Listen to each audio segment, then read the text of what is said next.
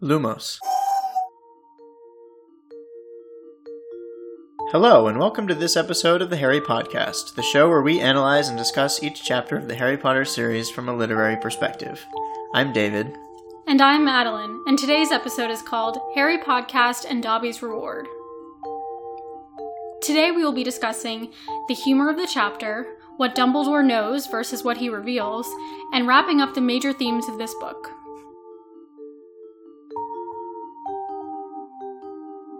So before we start on our last episode of this season, what item of clothing that you own would you give to a house elf if you were going to free them?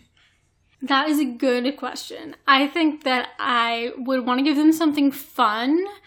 I have a very brightly colored, kind of large Hawaiian type shirt that always puts me in a good mood. And I think I would probably give them that because it would symbolize their freedom and also be really cute to see it on a house elf. Yeah, that's true. I think in the same vein, I would want to give them maybe like a nice jacket or something like that to keep them warm. Oh yeah, that's cute. Or like maybe a little hat. Yeah, maybe mittens. A little hat. Depending on the season, too. Not something necessarily stylish, but, like, comforting. Yeah, very comforting. So this chapter begins with a huge rejoicing of the Weasleys when they see that Ginny is safe because they walk into McGonagall's office, the whole party, and the Weasleys are there thinking that Ginny is probably dead, and they're going to try to recover her body, and then, ta-da, she's there. Yeah, and so then Harry gets to explain to everybody what happened and how they survived, and he goes into a lot of detail about the basilisk and everything, but then he gets to the diary and he's like, uh-oh, like I don't know how to explain how this happened without, incriminating Ginny. Right. So then Ginny is finally assured that she's not to be blamed and that she was enchanted by Voldemort. Then Dumbledore talks to Harry, Ron, and Lockhart alone, realizes that Lockhart had the memory charm backfire on himself, although he seems to think that's pretty funny, and that he also seems to know that memory charms are sort of Lockhart's thing. Yeah, it seems like he kind of knew the whole time. So then Dumbledore and Harry are alone eventually, and they discuss his connection to Voldemort in a important segment of the chapter. Lucius Malfoy and Dobby then burst in, so Harry makes a connection between the two of them. And Dumbledore says that Lucius threatened the other council members to get him, Dumbledore, out of Hogwarts. Lucius gets really upset, and then Harry confronts him about the diary, realizing, after some prodding from Dobby, that it was Lucius who put the diary into Ginny's cauldron. Mm-hmm. Then, during this time, Dobby is kind of hinting to Harry to give him a piece of clothing in order to free him. And so Harry picks up on this, and he eventually frees Dobby by handing Lucius the diary back with also an old sweaty sock that he took off of his foot. So he hands it to him in one go, so that Lucius then thinks the sock is disgusting, throws the sock, and Dobby catches it. So then Dobby is free, and everyone's very happy. They have a celebratory end-of-the-year feast. Hermione and all the other victims wake up. Hagrid returns and gives them a huge hug. It is revealed on the way home on the train that the reason why Percy was acting so weird this year is that he has a girlfriend, this Penelope Clearwater that we've seen throughout the book. And then they head back through the gate to the Muggle world at the end of the book. So there's a few kind of fun and also like very memorable quotes that people talk about a lot in this chapter. There's two main ones that I noticed. And the first one comes pretty much immediately when Harry is explaining to the Weasleys and everyone what happened and that Ginny was enchanted by the diary and what the diary is. Mr. Weasley kind of scolds Ginny, even though, he's not really mad at her, but he says never trust anything that can think for itself if you can't see where it keeps its brain. And he's saying, haven't I always told you this? So what do we think about this quote? Because this is often repeated, and it's kind of a funny quote, but I think it kind of has a lot of relevance in the series and also just in life a little bit. It's kind of funny because it seems very specific. It does seem very specific. Where else would this really have come up? When did you bring it up? But I mean, let's think about why he would have brought that up with her, because he is dealing with enchanted Muggle artifacts. Yeah. And he knows that things that look innocuous can not be. And if you start to see that they might have magical or other properties that they're not supposed to have, then you should be concerned, because it could be like dark artifacts, for example, like the ones that he was getting from Lucius, which this turned out to be as well. Right. So, yeah, I mean, I think it makes a lot of sense for him to say something like that in his capacity as a dad, because he does have all this experience with those things. I know that it comes up a lot where Ron will talk about these items that he's encountered, or that his dad has encountered or told him stories about, which is why they keep wanting to be very wary of certain things and don't touch that unless you know what it is. Kind of stuff. So I guess that would make sense for her to know it, but it is kind of ironic because this book we also are introduced to the flying car, right? And of course he enchanted it, but it doesn't develop this sort of sentience that it eventually does develop until it gets near Hogwarts, and then Hogwarts makes the electronics in the car go haywire, and then somehow this magical enchantment that was placed on it awakens it, and now it has a brain. Yeah, right? So we've seen a couple things just within this book that go along with this quote. But of course, you can trust the car, even though you can't see where it keeps its brain. Well, you can trust the car, but at the same time, we don't really know. So far, the car has helped them out. Yeah. But I would say probably you can't. I think this is probably a good rule to live by. That's true. I mean, I think it is a good rule. There's definitely something to be said for wanting to understand what something is fully before you really trust it, right? Especially when we're talking about magic, where it's very mysterious and could be very dangerous as well. So getting into the meat of the chapter, which I think is that conversation just between Harry and Dumbledore, we see Dumbledore learning a lot of things, or realizing a lot of things in this moment. A lot of them having to do with Horcruxes and Harry being involved. So let's clarify, I guess, in your opinion, what do you think that Dumbledore knows about the Horcruxes? But I guess maybe first also we can discuss Lockhart. Do we think that he knew that Lockhart was a fraud the whole time as well? Yeah, I think so. I mean, it's clear from his reaction to Lockhart becoming obliviated that he thinks this is very ironic. He says, "Impaled upon your own sword, Gilderoy." So it's he knows this is Lockhart's weapon, his memory charms. But why would he hire him then? Because there was nobody else. He always says that. There's no one else. He's scraping the bottom of the barrel. Hagrid talked about that a couple chapters ago, too.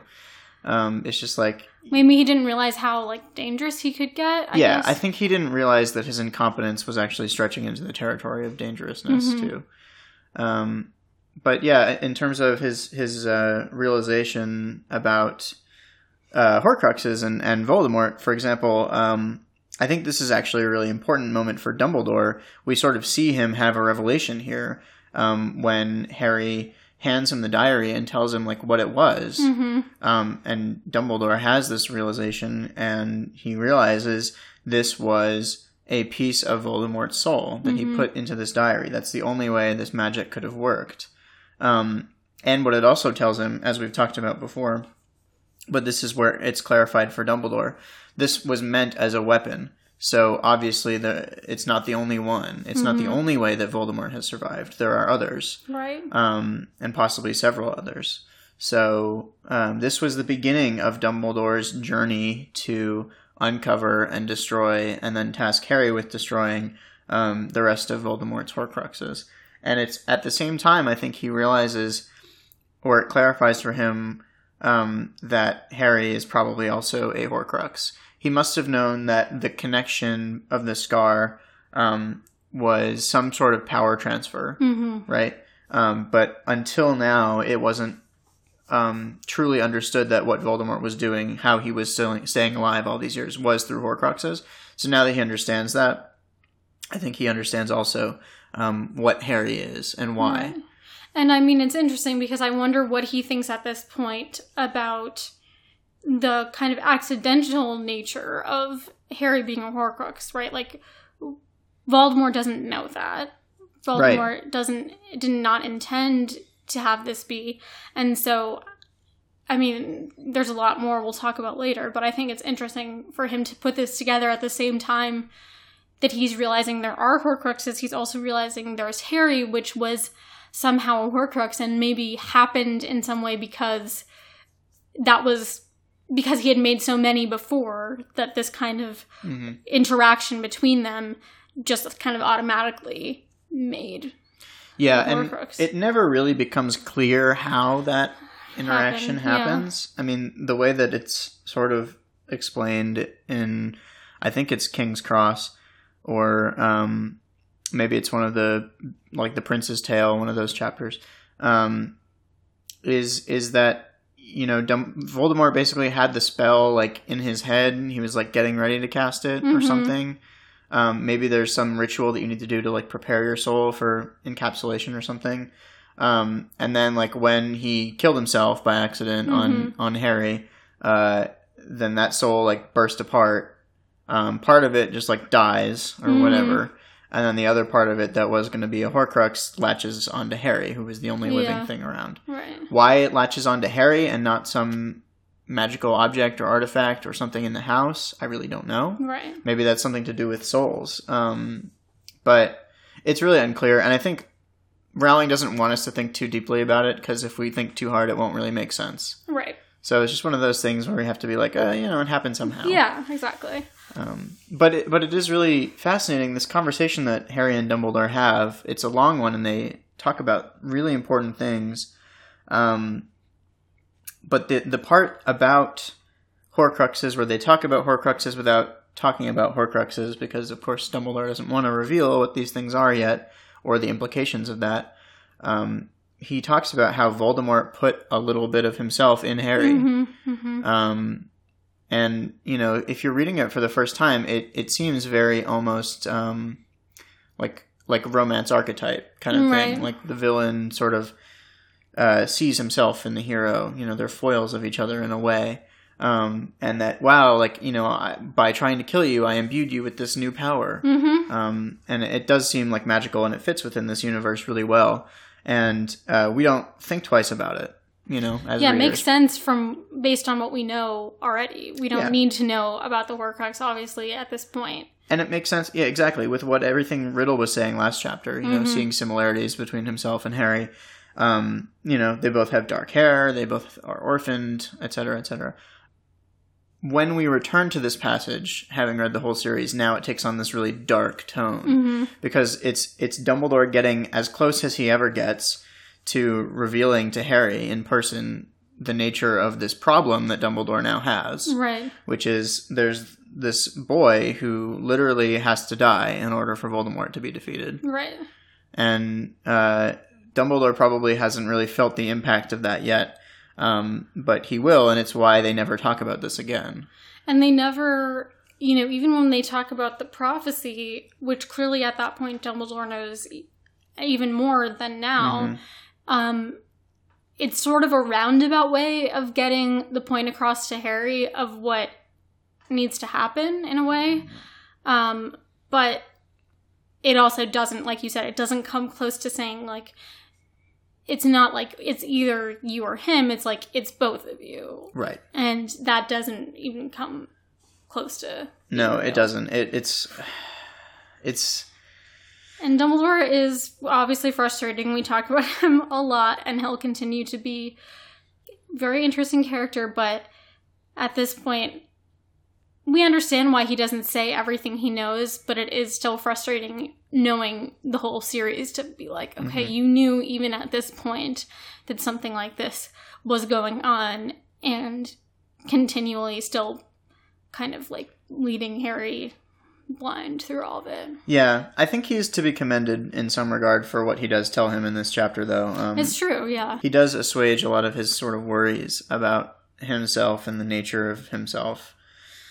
Like, we talk about how Harry's been worrying this whole year about, like, whether he should have been put in Slytherin, because people have been saying that he's the heir of Slytherin and blah, blah, blah. He can speak Parseltongue. So they have a conversation about that, and Harry's like, maybe the sorting hat was right. Like, maybe I do belong in Slytherin. And Dumbledore basically says, look, Harry, Salazar Slytherin might have picked you to be in his house. You have a lot of the same qualities that he prized in his students: resourcefulness, ambition. You can even speak Parseltongue like he could. But you chose to be in Gryffindor. You asked the hat to put you in Gryffindor, which means that you belong in Gryffindor. And then he gives him one final piece of evidence. And he says, look at the hilt of the sword that Harry pulled out of the hat. And it says Godric Gryffindor. And Dumbledore says, only a true Gryffindor could have pulled that out of the hat, Harry. Right. Which is another one of my favorite quotes from this chapter. And it's an amazing moment because it clarifies for Harry that what is important, ultimately, is not who he is, but what he does. Right. And that's what the hat decided was important, too. Again, this was Godric Gryffindor's hat. And it will summon the sword for anyone who it deems worthy of wielding it, essentially. Right. And it clearly just decided that he was worthy in that Even moment. after they just had, again, that kind of conversation. About how similar he was to Voldemort. He could have been in Slytherin. Yeah. And, the hat is the hat is confirming what everyone's confirming as well. And so he has the other kind of very famous quote from this chapter, which is that it is our choices that matter far more than our abilities, which is what Dumbledore says to Harry. And that is what we were just talking about and is a giant theme, I think, in the whole series for Harry and really for everyone, because we can see when people make good choices, bad choices, safe, unsafe. We can see how pretty much every character, whether we deem them good or evil, ultimately can make choices that don't necessarily align with what we think of as their, inherent personality. Right. You can have all the good intentions in the world, but if what you do is wrong, it doesn't matter, I think there's an interesting quote that sort of goes along with that, which is not really related to Harry Potter, but I think it has some relevance here, which is that we judge other people based on their actions and ourselves on our intentions. And it's good to be reminded that what actually matters is not your intentions, it's your choices. Right. It's what you do. And abilities don't matter. Potential doesn't matter if you don't use it. Talent doesn't matter if you don't use it. All that matters is what you do. Yeah, and I think kind of on the other side of that, I think that people that are inherently, we would say, probably evil, especially just within the series, some of them do make some okay choices and would pretty good choices, but that doesn't mean that we necessarily judge them, as a whole as being a good person. But basically everybody can make choices either way. Yeah, I think one of the themes of this series, and we'll get more into this later on, because the early books I think are very black and white with their morality, but one of the themes of the later books of the series is that everyone is capable of doing good and doing evil. Right. And there is no true good or true evil. It's all gray. But the actions that one takes matters, and the consequences of those things matter. So in this book, Lucius is obviously an evil person, because as we learn, he gave Ginny the diary. He set all this up. As Dumbledore says, he was, Dumbledore doesn't say this outright, but he basically is alleging that Lucius did this in order to discredit Arthur Weasley's Muggle Protection Act. So this was all a political game to Lucius. Right. And he, bullied the other school governors into sacking Dumbledore, who then relented when they realized that Arthur Weasley's daughter was kidnapped. And so all of this blows up in his face. Right. He's obviously an evil character, but as you were just alluding to, he has redemptive moments in the later books. He is capable of doing good. Of course, it's not true good because it's sort of self-preservation in a way. But yeah, I mean, he's not as simple as just a pure evil guy. And we also can think about, his choices even in this book, the one choice at that one moment to put the diary into Ginny's cauldron, even though he had personal motivations to target Arthur Weasley's family, we can see how he thought, this is going to totally work out for me. And then that one choice actually probably ended up backfiring. And maybe if he had done it to, say, someone else, it might have worked out the way he wanted it to. Right. Yeah, that's a good point. we may never know. But it is a good end to that whole storyline. And that also brings us to Dobby, because Dobby comes with Lucius into McGonagall's office where Dumbledore and Harry are, and he sort of helps Harry draw this connection between Lucius and the diary. Mm-hmm. And then Harry also realizes, oh, Dobby is the Malfoy's house elf. That's how he knew about all of this. That's how he was trying to give me all those clues at great risk to his own safety, blah, blah, blah. And so, like, you know, what do we think about Dobby's clues to Harry, you know? I mean, I think, like, I don't think I would have gotten it all if I were Harry. I guess in this, I mean, maybe I would have gotten that that's why he knew some stuff, because this is the family he's in. But I think that Dobby is very smart and dumb in some ways as well. I mean, he's smart, but he's relying a lot on what seems like low chance or luck situations, like we've talked about throughout the book. I think that he plans things out, but like they could go very wrong. For example, the platform, the Rogue Bludger.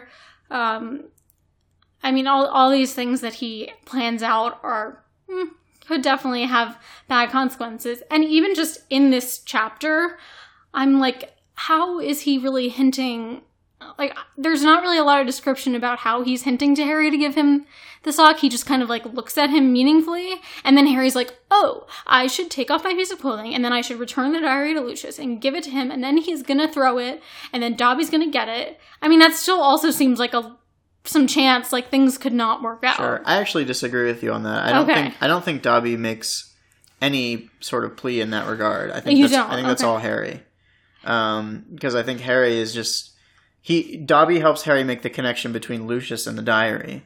Gotcha. And then when Harry is like, oh, okay, like, I'm going to accuse Malfoy of having given Ginny the diary, blah, blah, blah, blah.